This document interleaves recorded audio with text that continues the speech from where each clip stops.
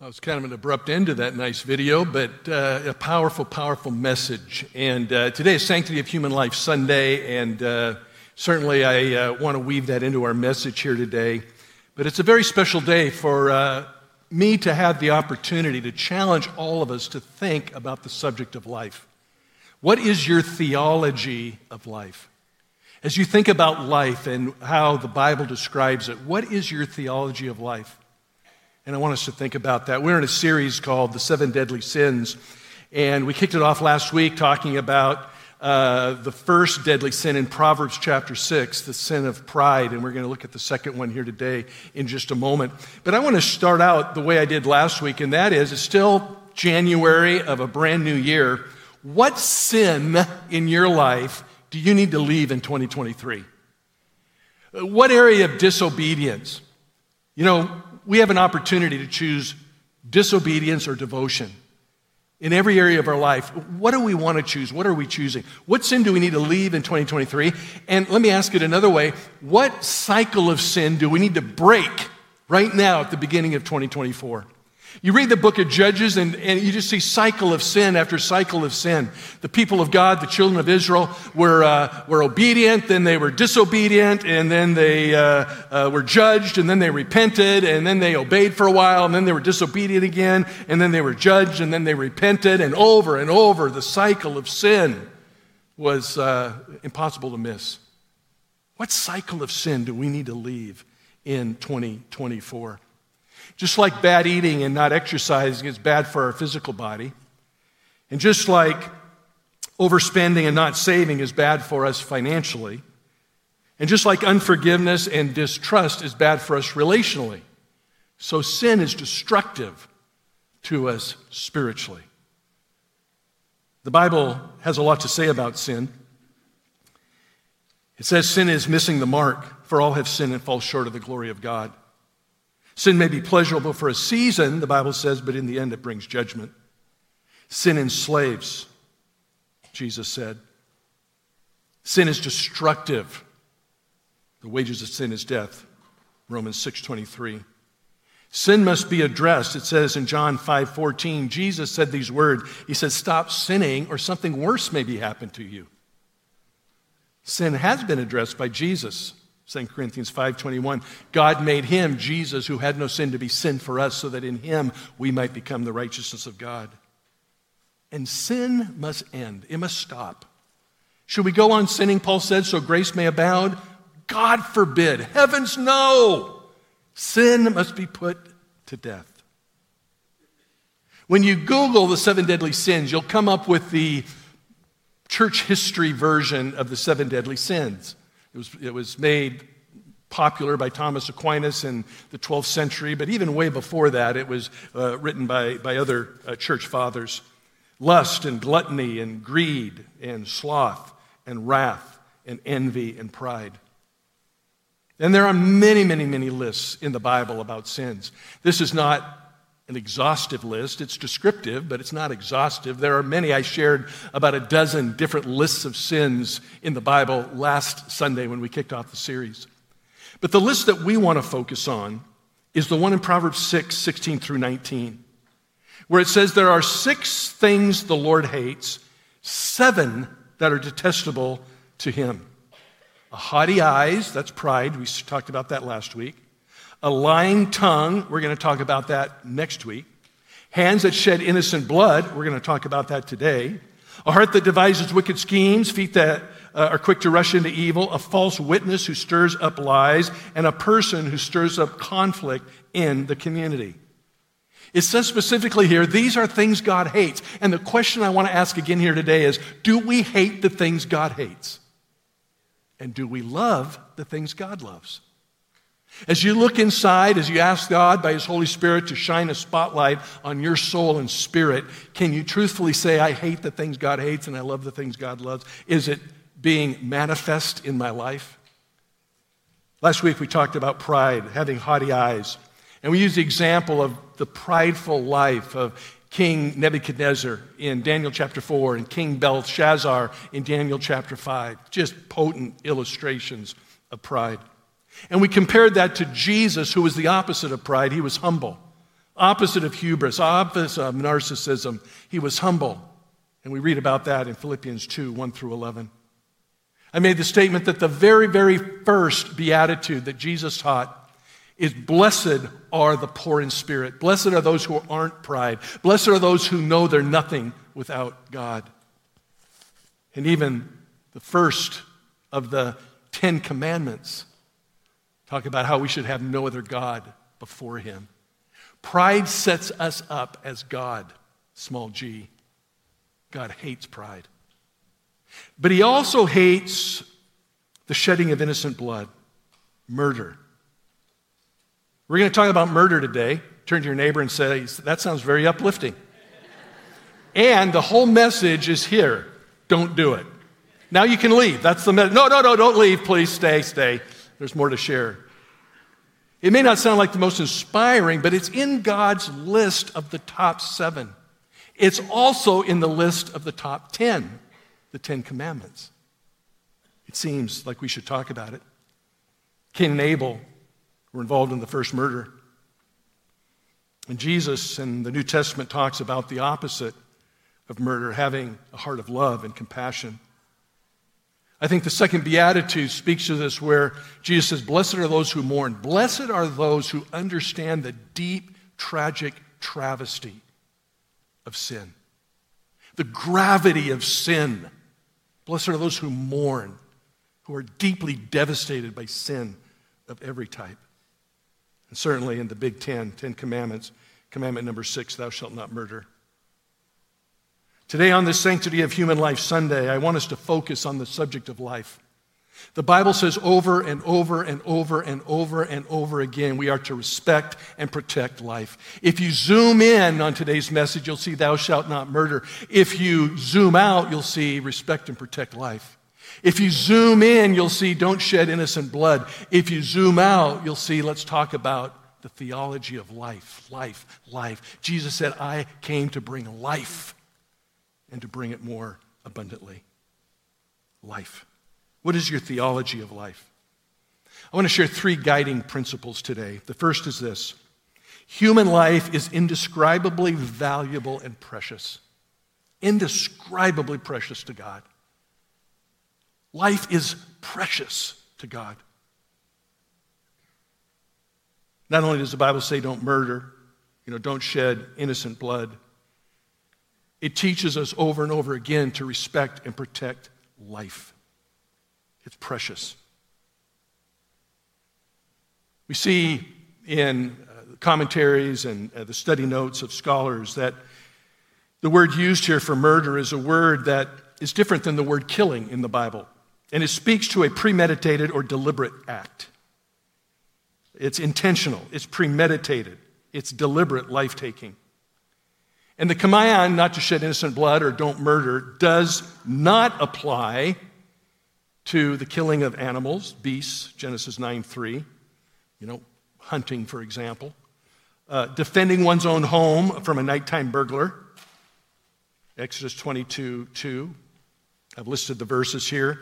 These would be great for you to study in your small group and just have a great lively discussion on your theology of life. Accidental killings, Deuteronomy 19. Self-defense, Exodus 22. And then just war, Romans 13, Ecclesiastes 3, Matthew 5:9. I've been asked the question many, many times, what about war? And I really believe the Bible teaches the just war principle versus pacifism. There are many that would say, well, the Bible says turn the other cheek, so we just should never, ever be at war. And I think that's something you need to really study. The idea of a just war is to stop the aggressor, rescue others from evil, care for the needy and helpless. And probably the most influential writer on this subject for me has been C.S. Lewis in his book, The Weight of Glory, where he says, this is why I'm not a pacifist, and he includes other essays. Just war can be illustrated, and others have used this illustration. In fact, I've talked to people who have been pacifists, and I said, so you're telling me that if someone breaks into your home and they want to kill your family, you're going to just sit there, lie down, and let it happen? You're not going to do that. You're going to defend yourself just like I'm going to defend my family to my last breath. but it's part of developing a theology of life. What do you believe about life?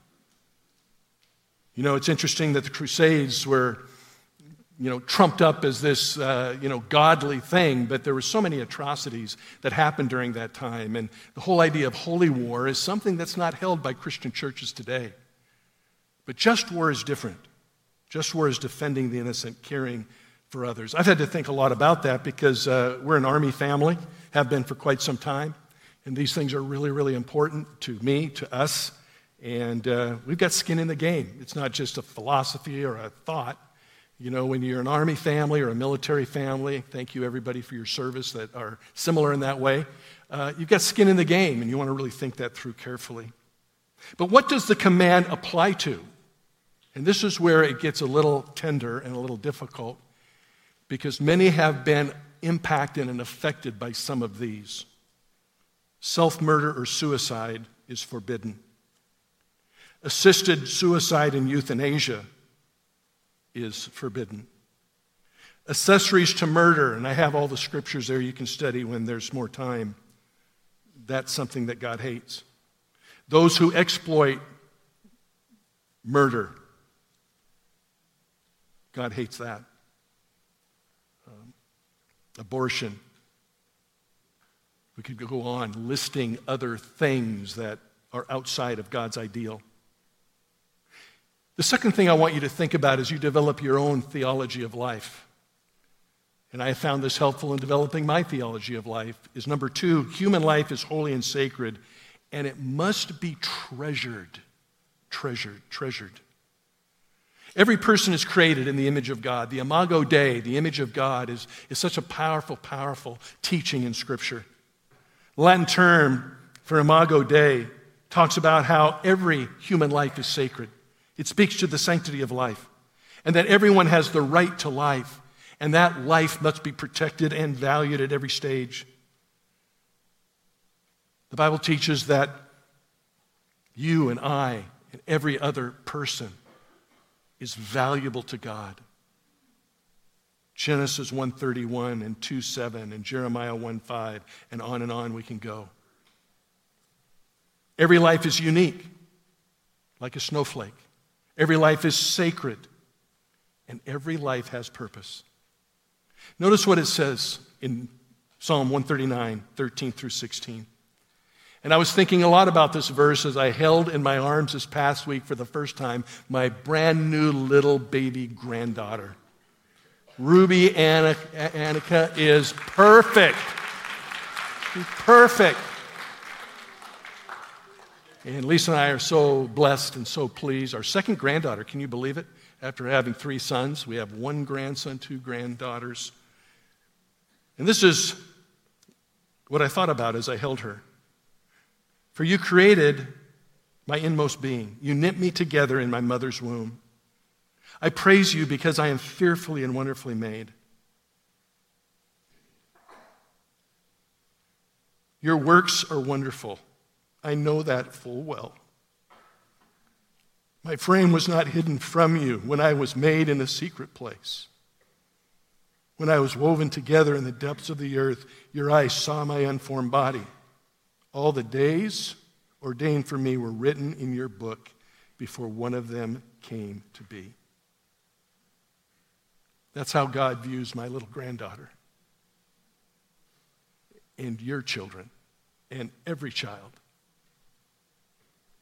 and every life. Here are some foundational truths to remember. You are the apple of his eye, the crowning achievement of his creation. You and everybody else. There are no illegitimate children. Now, there may be some illegitimate parents, right? But there are no illegitimate children. Life is a miracle, and every person is a miracle of God. Let that sink in a little bit. A miracle of God. God knows you and loves you. There are no accidents. You were planned. God knows, God knew, and God has a purpose for every life. I wrote down some underpinnings of a biblical theology of life that mean a lot to me. And I would encourage you to jot these down. You may have to re-listen to the message if you're interested and get it down so you can kind of think about it. Maybe talk about it with your small group. For you and me, sanctity of human life must be more than a culture war slogan. For you and me, it must have a biblical moral conviction. We must have a biblical moral conviction that life is precious, all of life. We must care deeply about how all people are perceived and treated. And this is where I think many fall short. Refugees, racism, poverty, the sick, the aged, single moms, orphans, at-risk children and teens, the abused. You must believe that all people everywhere, at all stages of existence, have supreme value to God and should to us too. A theology of life must be all-encompassing. It must be bigger than sometimes the issues we shrink it to. You must show human dignity to all persons of every description. We must believe that all human life is a gift from God and is to be respected and protected. The third point that I want to share here today is we are called and commanded to respect and protect life.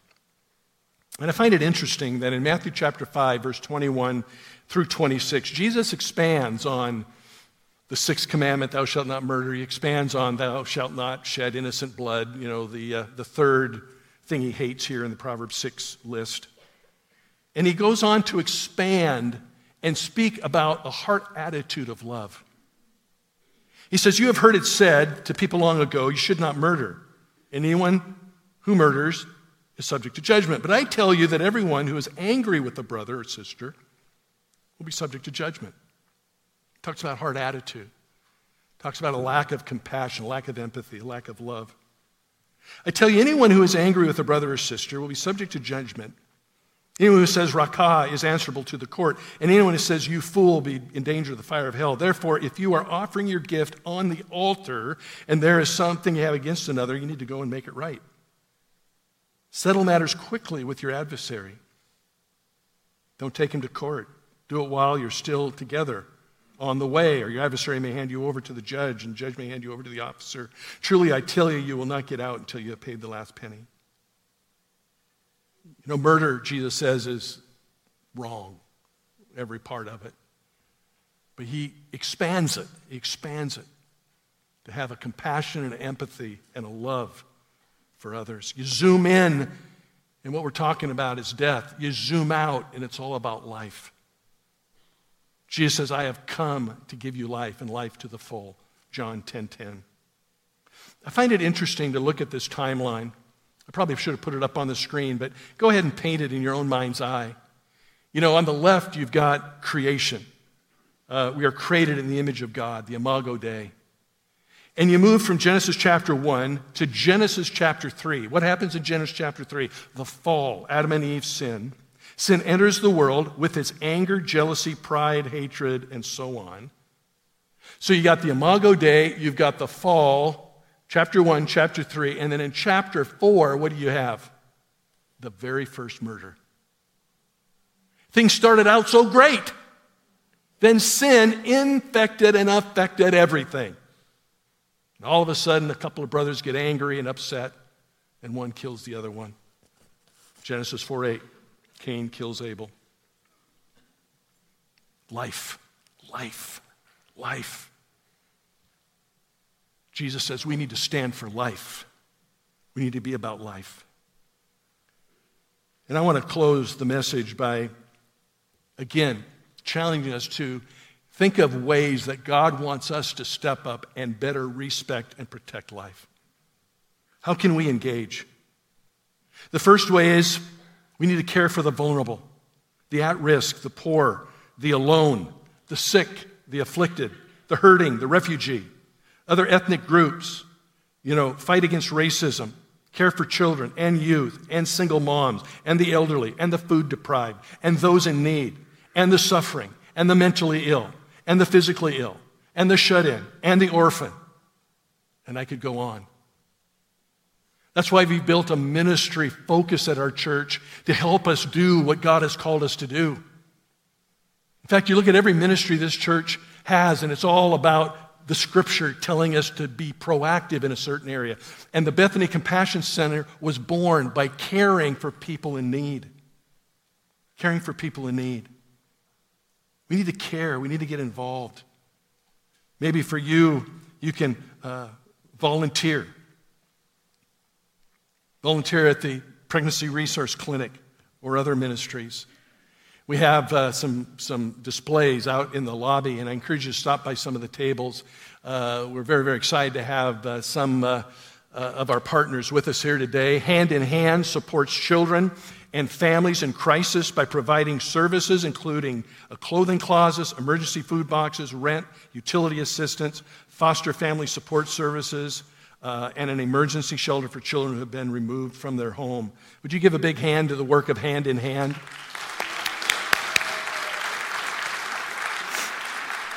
And we also have with us today the Pregnancy Resource Clinic, an accredited medical clinic that provides essential services at no charge for at-risk women.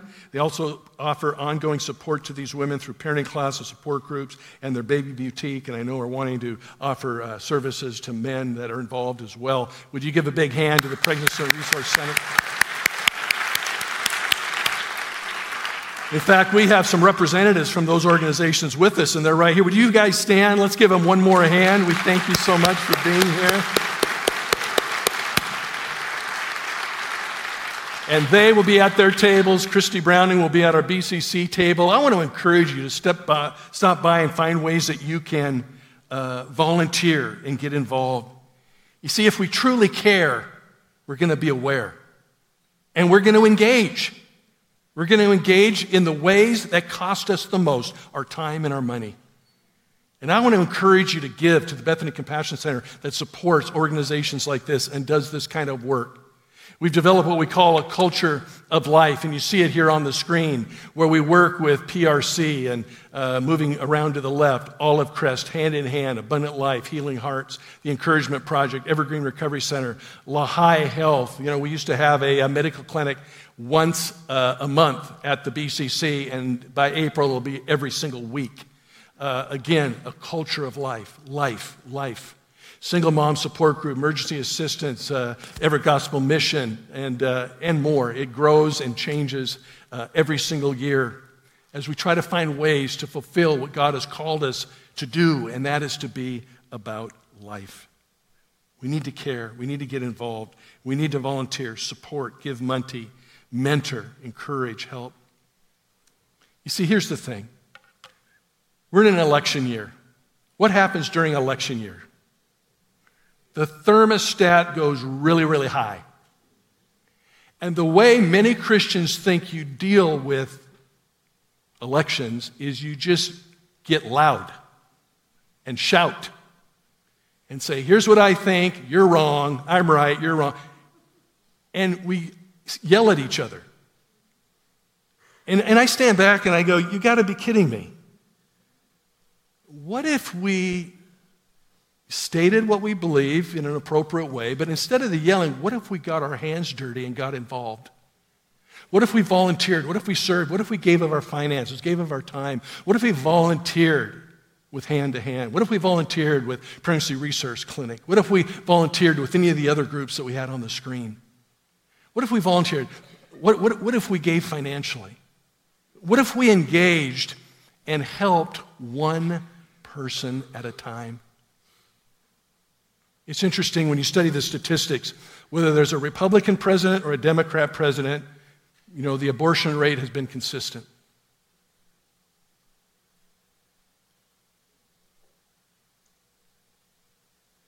But what would happen if everybody in our church and everybody in every church and everybody in every church in every state in our nation engaged in helping one woman, one family, one man work through the challenge of figuring out life?